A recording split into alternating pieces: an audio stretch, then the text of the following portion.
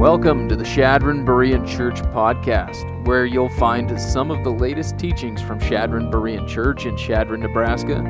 We are a loving community of believers growing in God's grace in Christ together. The heartbeat of our church is to have deep roots in the Word of God and to bear fruit by passionately applying it to our lives by His power for His glory. And we thank you for joining us.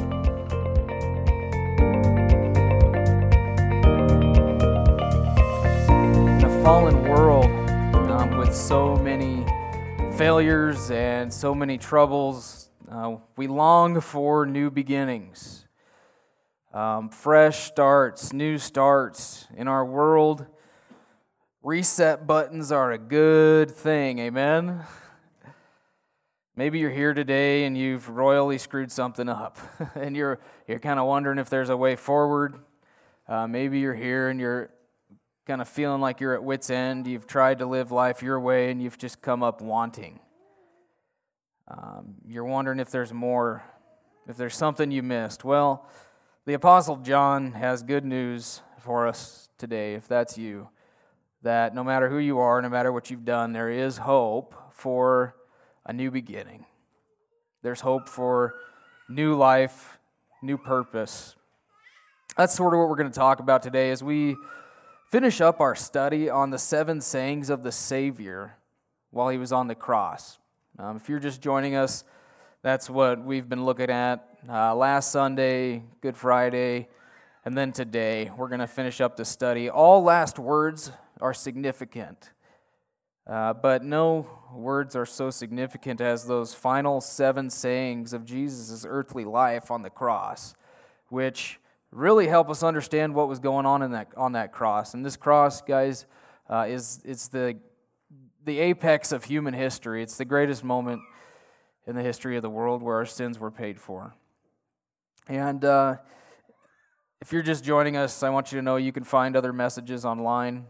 If you missed those, you want to check those out. But we're going to pick it up in John chapter 19 today, verse 25. So far in John's account, Jesus has been handed over to the authorities. He's been crucified. They've placed that placard above His head which says the King of the Jews. And the soldiers have cast lots for His garments fulfilling a 1,000-year-old prophecy. So that's where we're at. Verse 25, but standing by the cross of Jesus were His mother and His mother's sister, Mary, the wife of Clopas, and Mary Magdalene. When Jesus saw His mother and the disciple whom He loved standing nearby, which is just a self-reference to John himself, that's the author including himself, He said to His mother, "Woman, behold your son." And He said to the disciple, "Behold your mother." And from that hour the disciple took her into his own household. So chronologically, this is the third saying that we're going to look at. We've looked at the first and second chronologically and the fourth, but we're going back now to the third, where Jesus entrusts His mother's care to the Apostle John. That's what we might call the word of compassion. "Woman, behold your son," and looking to John, He says, "Behold your mother." So if you wonder why Jesus is being so brief in His comments, we have to remind ourselves that Jesus is extremely exhausted and extremely parched, hasn't had a drink in a long time, and that's probably an understatement, that He's extremely exhausted. I mean, He's hanging on a cross. This is the worst form of punishment in the history of the world. I mean, the Romans, crucifixion is, I think it started with the Persians, but the Romans took it and they perfected it to increase suffering to its maximum point. The idea was to keep them there as long as possible, suffering. So that's where Jesus is at. And as I begin to get into these different sayings of Jesus, I want to point out for those of you who are just joining us that none of the gospel writers, Matthew, Mark, Luke, or John, all record all the sayings. They don't record all the sayings. So Matthew and Mark, they only record one of the sayings. Luke has a few, and then John has a few. And that's not so that It's not that we can't harmonize the Gospels, but we can. But the reason for that is because each writer, each author, had a different purpose in writing in the first place. So they didn't include all the details. They had a different purpose. We could call that their master thought. So when they went to write the book, when John went to write John, he had a master thought in his mind. This is what I want to communicate. This is what I want to accomplish in it. So that's what he's doing. He's trying to teach us something, trying to accomplish something. So these gospel writers, they aren't just telling all of the history that they know of. Right? They're not recording everything that happened to Jesus that they know of or could remember. It's not just a narrative story either. So they're going to teach us, what the gospel writers do is they teach us one main theological thrust, one main thought, and they do it through both retelling the history of Jesus and in a narrative story format. So they're kind of combined. It's historical narrative that omits or includes certain details to support their master thought, if that makes sense. In the book of Mark on Good Friday, we noted how Mark wanted us to see the forsakenness and lonesomeness of Jesus on the cross so that his readers would be prepared to persevere under trial. That's the emphasis in Mark. Discipleship all the way to the end. Because Mark's original audience is going through persecution. So they're like, he's trying to get them to learn from Jesus, to persevere. John, however, shows us, even though Mark kind of really displayed Jesus as totally abandoned, totally forsaken by everyone and everything, right? There was even a man in the Garden of Gethsemane who forsook everything not to follow Jesus, including his own clothing. But John shows us that he really was not totally abandoned, at least the whole time. There were others there. John was there, and it appears he was there in the beginning, and he left, and he takes Mary to his home, and then he comes back, and he witnesses some of the last sayings of Jesus. So it's John and Mary and some of these other familiar women who followed Jesus. But John's reason for writing is made explicitly clear in chapter 20. In the next chapter, verses 30 through 31, he says, "Therefore, many other signs Jesus also performed in the presence of the disciples, which are not recorded in this book. But these have been written so that you may believe that Jesus is the Christ, the Son of God, and that believing you may have life in his name." So again, John says he could have written all sorts of things about Jesus that we don't even know about. He did things that we have no idea about. But here he tells us that he was very intentional in choosing the things that he did. In what he wrote down, already recorded in his book, he wrote down specific signs to convince us that Jesus is the Son of God and that he died for our sins so that we can be born again, so that we can have a new beginning, we can have eternal life. And so John is very evangelistic. He's really writing to non-believers, people who haven't trusted Christ as their Savior. So that we could call his purpose, that we might believe in Jesus, find new and eternal life. And you see it, John's emphasis. This is so cool. Once you start to comprehend the authorial intent of these Gospels, it's really neat because you start to see it all throughout their writing, like right in the beginning. What does John start with? John chapter 1, verse 1. In the beginning, right? In the beginning was the Word. All you have to do is think Genesis.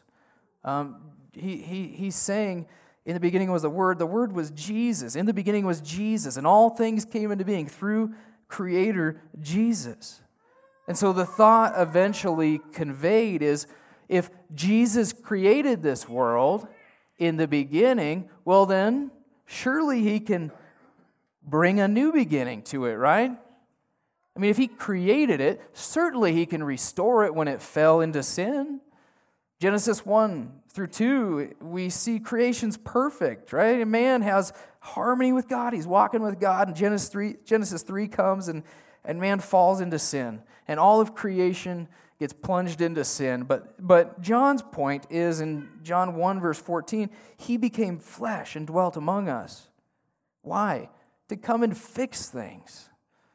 To start that restoration process, to give us a new beginning, at least spiritually, and give us the hope of eternity with him again. So you see all of this in his introduction. He says this, even as many as received him, received Jesus Christ as their Savior, He gave them the right to become children of God. Again, we could say. Even those who believe in His name, who were born not of the blood, nor of the will of the flesh, nor of the will of man, but born of God, of the will of God. So if we believe in Jesus, we receive Him as our Savior, we're born of God, and we're thus His children. And so the reason why the will of God comes up in the beginning too is because that's what you see emphasized throughout the entire book of John. This is God's doing. John is emphasizing that God's will is being done.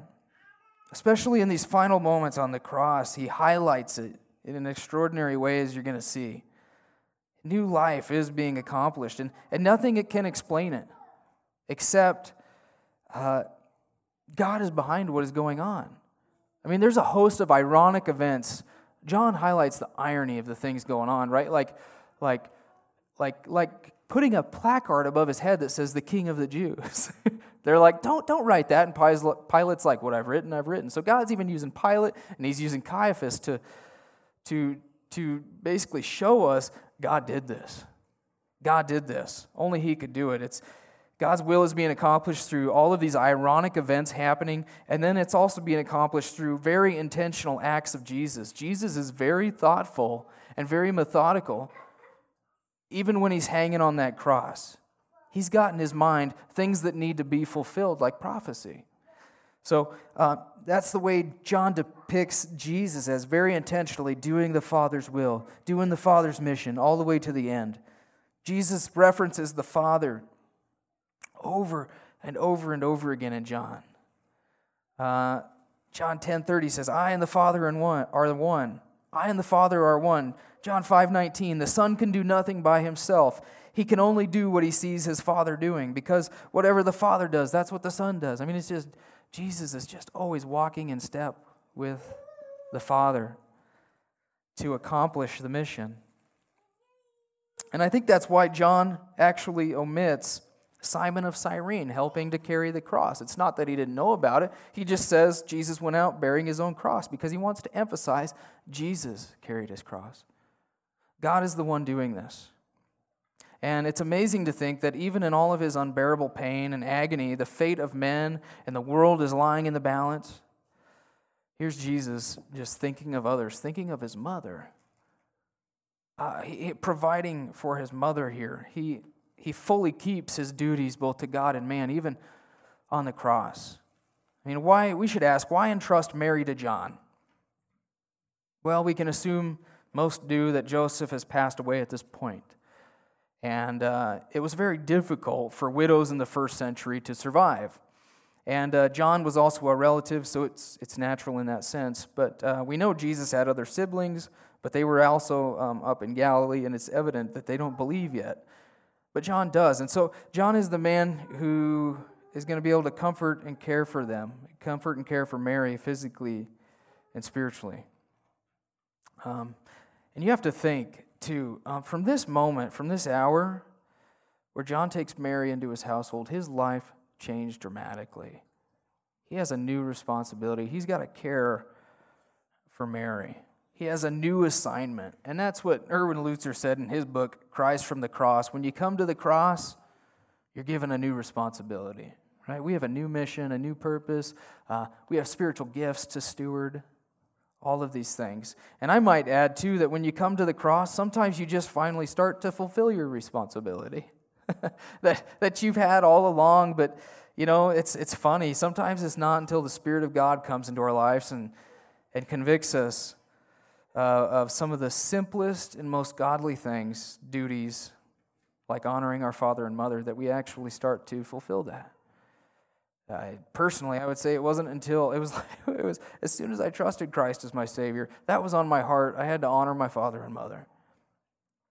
The year before I entered the pastorate, I spent the whole year just that one command: honor your father and mother. That's a command that doesn't stop when you get older, when you become independent. That's something we're doing the rest of our lives. Jesus is a wonderful example of that. He shows us that part of following Jesus in our vertical relationship with Him is to find ways to honor our horizontal, natural relationships when we can. In the traditional church I grew up into, I would say this text was used to make something out of Mary that the Bible just doesn't.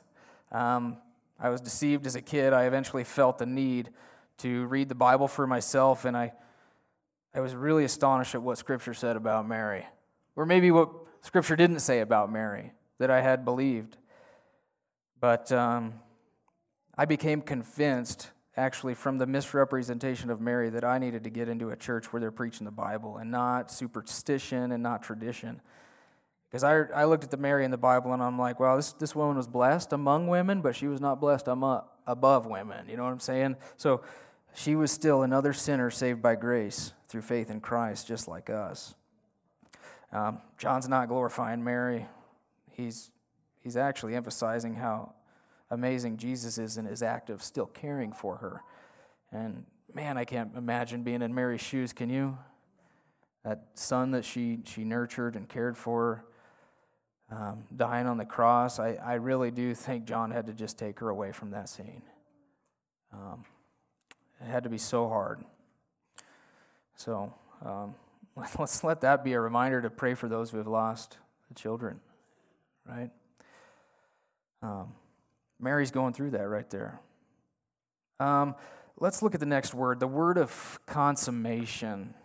Verse 28, after this, Jesus, knowing that all things had already been accomplished to fulfill the Scripture, said, I am thirsty, or I thirst. And a jar full of sour wine was standing there. So they put a sponge full of sour wine upon a branch of hyssop and brought it to his mouth. Okay, so it's worth noting that between the third saying, where Jesus entrusts the care of his mother to John, and the fifth comment here, where Jesus thirsts, things have dramatically changed. In between there was what we looked at on Black Friday, what I call Black Friday. My God, why have you forsaken me? So by this point, right, these 3 awful hours have passed where Jesus has taken our sin upon himself.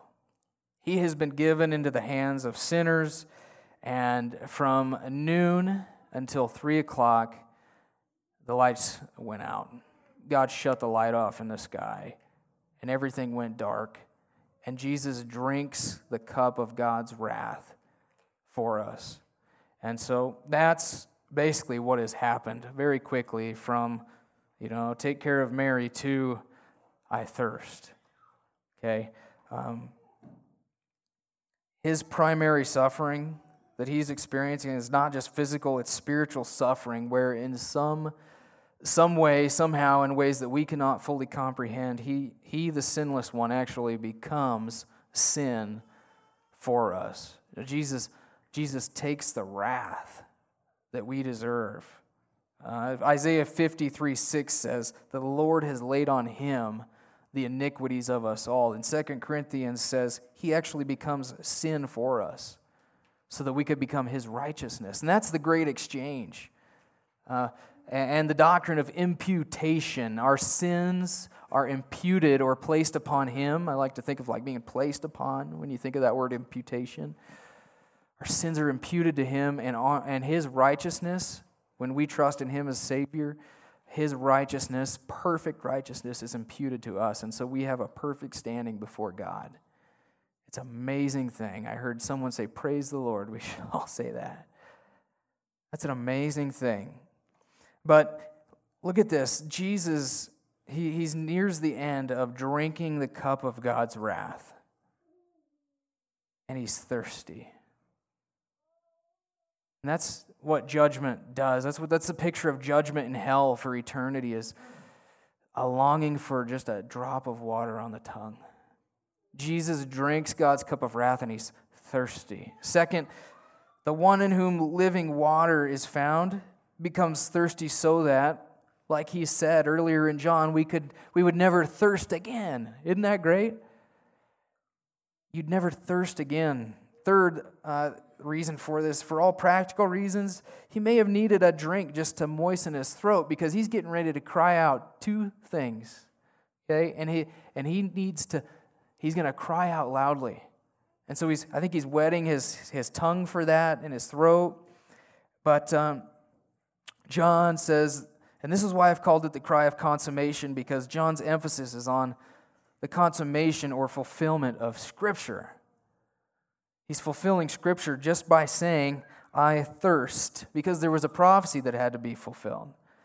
The Old Testament plays a major part in John's demonstration that Jesus is the Son of God, because he had to fulfill the prophecies. And so John actually, he's going to quote the Old Testament directly from the Septuagint, which would be the Greek translation of the Old Testament.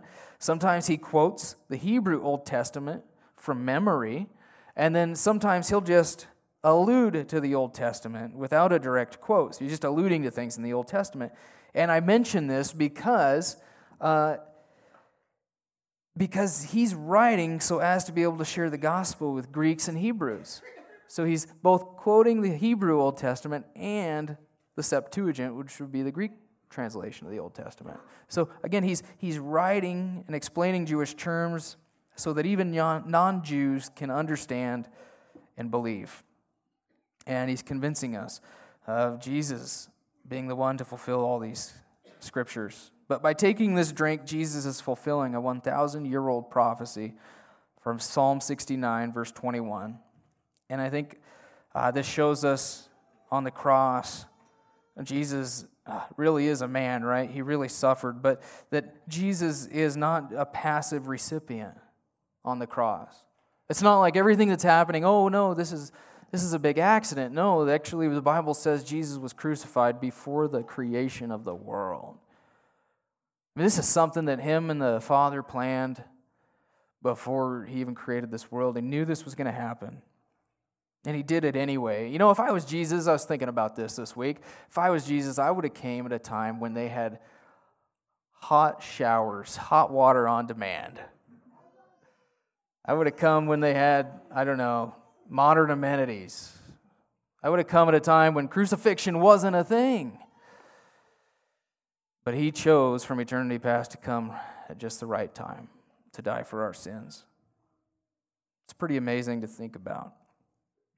The reference to the hyssop branch in John kind of takes our minds back to the first Passover, doesn't it? In Egypt, when the Hebrews, they slaughter these lambs and they apply the blood to the doorposts of their houses so that when God comes to strike the Egyptians and his judgment passes over them. So when we put our faith in Christ, it's like we're covered by the blood of the Lamb. His judgment passes over us. And by the way, this is on Passover when Jesus is fulfilling Passover.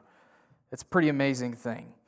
So the next word we're going to look at is the word of completion. It is finished. Therefore, when Jesus had received the sour wine, he said, "It's finished." And he bowed his head and he gave up his spirit. And that's probably the most familiar saying of Jesus that we have, right? Everybody knows this one, most of us. And there's a reason for that, right? It's a good reason. It's important. John doesn't record the tone of what he's saying, of how he's saying it, but others say he uttered a loud cry, "It is finished." And the question has always been, what's finished, right? What's finished? What's he finishing? Well, for one, the prophecies, right there in the context. He's talking about these prophecies being fulfilled concerning his life and his death. Up until that point, they're completed. He can release his spirit over to the Father now. So ever since Genesis chapter 3, when mankind fell into sin, God promised a Redeemer right then and there. Okay, and there's been prophecy after prophecy after prophecy, just tons of them up until this point, and they're just now coming to be fulfilled.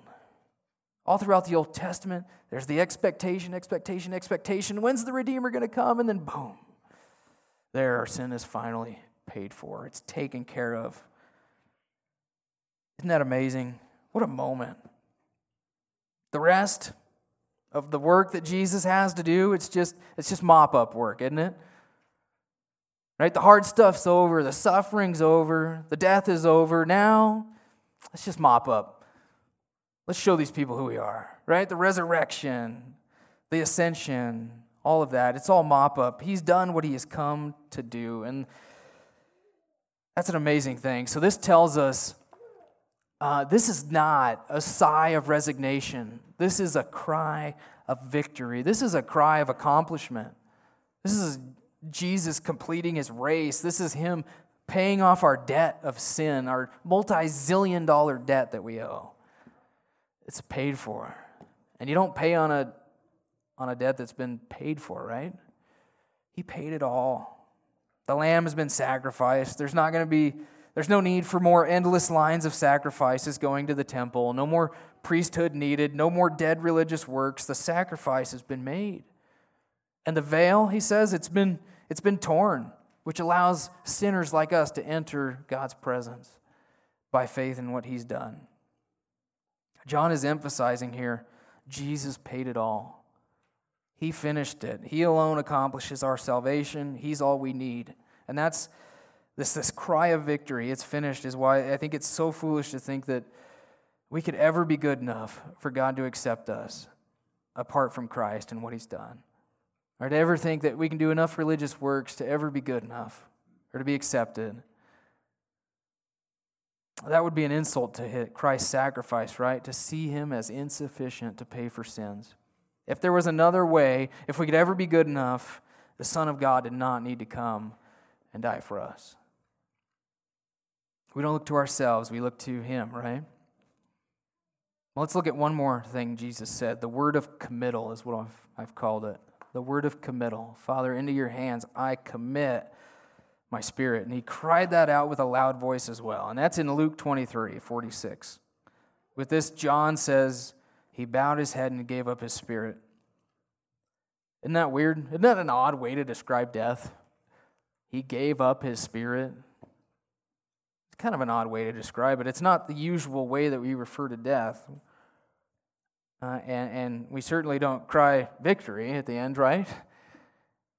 That's what Jesus is doing. And I think considering John's emphasis on Christ being in control the whole time, he's conveying that this is a voluntary dismissal of his spirit into the Father's hands.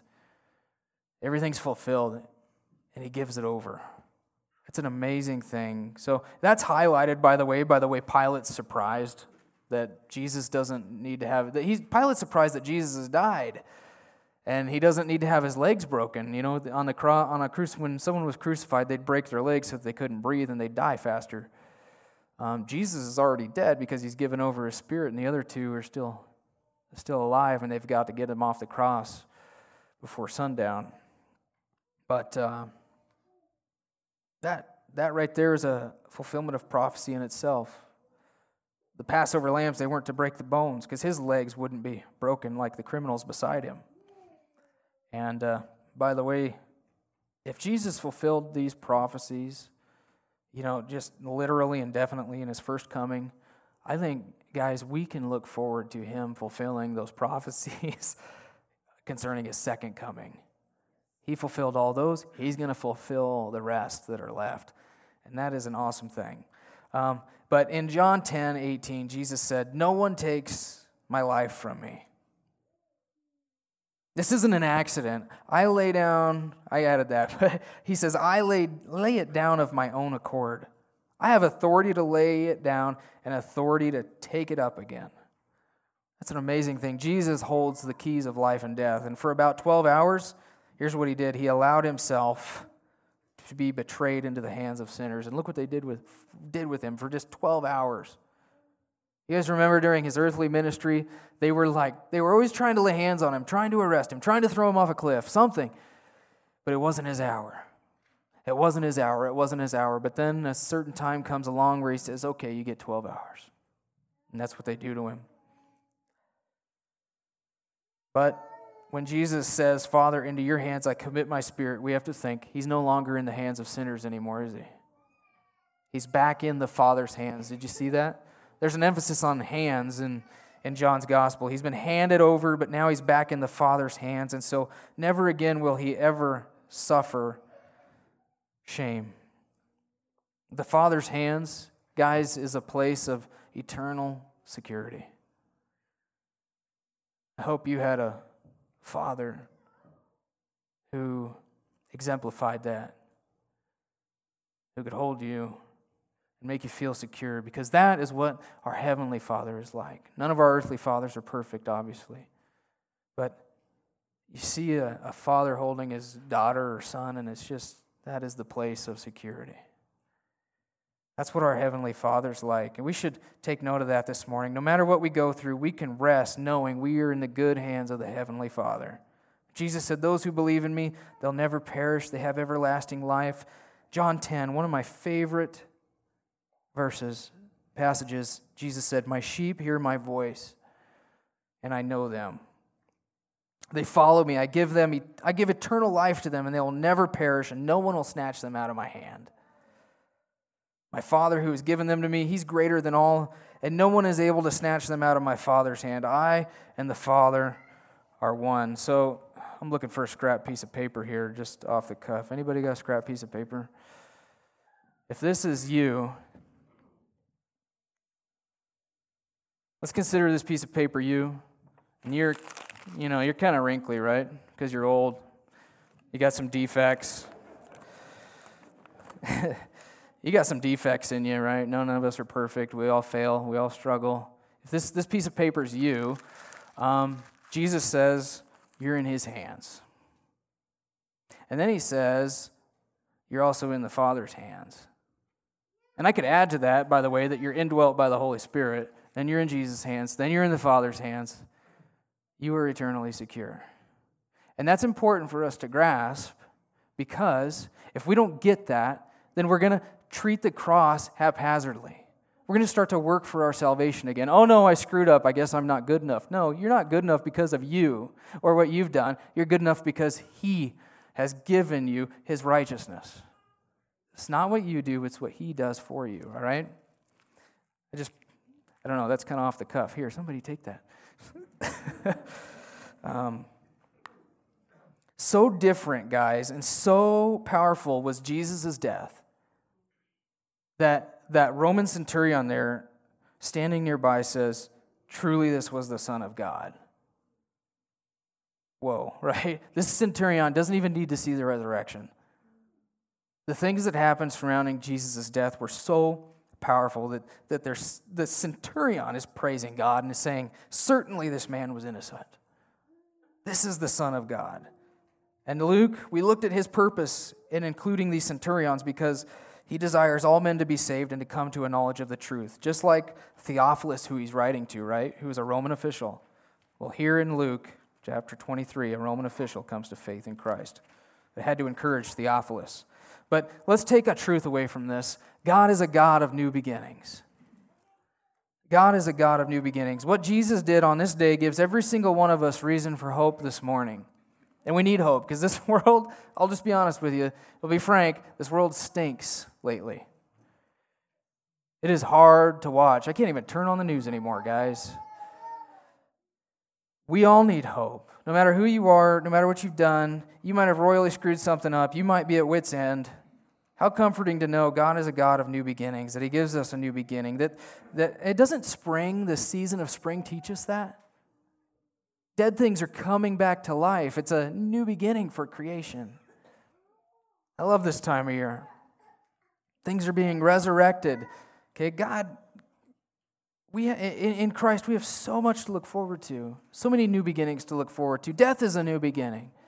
We got the resurrection coming, just like Christ. We're going to be resurrected. We're going to have glorified bodies. We have a new heaven and a new earth coming. And it's going to be amazing. And while it encourages us in that regard, John is not so much writing to believers as he is to non-believers. He's writing to those who haven't trusted Christ as their Savior. And so they're still under judgment. He writes, so that you who haven't received Christ, that you might believe that he is the Christ, the Son of God. And that by believing you might have life in his name. And so the question remains is, have you trusted Christ as your Savior? Because that's all he asks of you. He's not asking you to try harder. He's not asking you to just do better, turn over a new leaf on your own. He's not even asking you to get religious.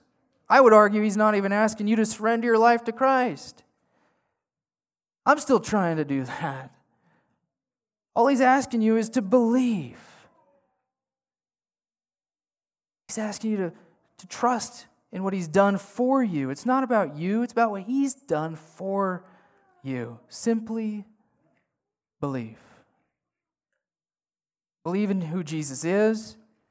Believe in what he's done for you, because that's where life is found. John wants you to find this life, this incredible life. New life now by the Spirit of God when you're born again spiritually, and then you start to walk with him. You start to surrender your life to him, and then eternal life forever with him. So have you trusted in Christ as your Savior? You know that word believe, that could be translated to trust. Trust, believe, and faith, they all come from the same Greek word. And John's just here asking you to put your trust, put your faith in Jesus. Because we all trust something, right? I could say right now, you guys are trusting those chairs to hold you up. You didn't question them, did you? You had confidence when you sat down, that chair was going to hold you up. What are you trusting to hold you up before God when you meet him? What are you trusting in? If you died tonight and you had to stand before God and he said, "Why should I let you into my heaven?" what would you say? I can imagine many would start rattling off, and many are right now. Talking about how I wasn't that bad of a sinner. I never killed anybody. I grew up in church. I gave some money to charities. I got baptized. Look, God's not interested in that. He doesn't care. This is about what Jesus has done. He's concerned with whether or not you trusted in what he did for you. Have you trusted in Christ alone? Don't look to yourself, look to him and what he's done. So, if that's you, if you want to trust Christ as your Savior, you might express that. It's not the prayer that saves you, but you might express to God in prayer, "God, I know I'm a sinner, and I just pray something from the heart. God, I know I'm a sinner, and I want to trust in you as my Savior alone from my sin, and teach me to walk with you." That's all you might say. And if you do that, if you accept Christ, I think you're going to find that this Jesus is really real. He's not dead. He's alive. And he will change your life. I know, because, I don't know, I used to be in a tractor and now I'm in a pulpit. But he gives, I don't know, he'll have a new assignment for you maybe. You'll find new life in him, a new purpose. And, I can't think of a better way to end this series on last words than by turning to the last words of the Bible. In the final chapter, he invites us to spend eternity with him at zero cost to us. Why zero cost? Because he paid it all. Let the one who is thirsty come. It's an invitation. Come. Let the one who wishes take the water of life without cost.